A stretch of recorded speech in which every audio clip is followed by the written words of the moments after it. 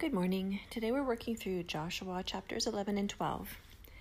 I'm really relying heavily on the devotional reading today to tell me what's going on here because I'm struggling a bit with this today.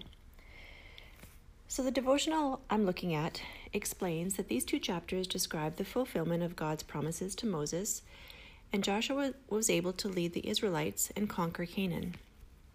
It goes on to say that God destroyed the fame and the power of the kings of Canaan along with all their warriors and soldiers, and delivered them right to the hands of the Israelites until Joshua took over. We too can feel like we are living in a battlefield.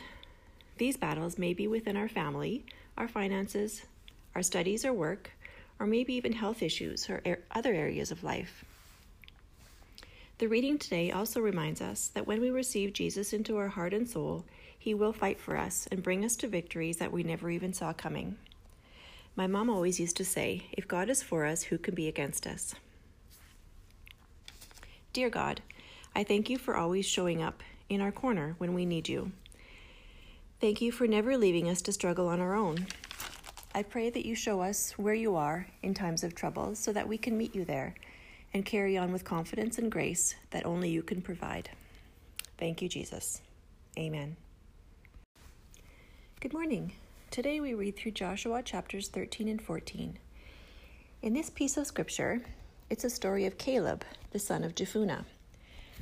When Caleb was 40 years old, he was sent to explore Canaan and report back what he saw and experienced. Chapter 14, verse 9 says, So on that day Moses swore to me, the land on which your feet have walked will be your inheritance, and that of your children forever, because you have followed the Lord my God wholeheartedly. Because Caleb believed in God's promises, God made a way for Caleb's dreams to become reality by way of providing strength and courage to fight in battle. This is God's promise, when we believe with wholehearted faith and just live like our dream is already happening, because it is, all around us.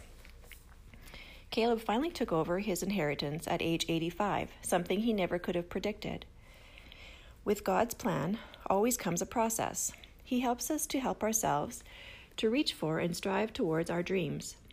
After all, God plants those desires of our hearts, so of course He will see to it that we achieve those desires according to His will and His timing.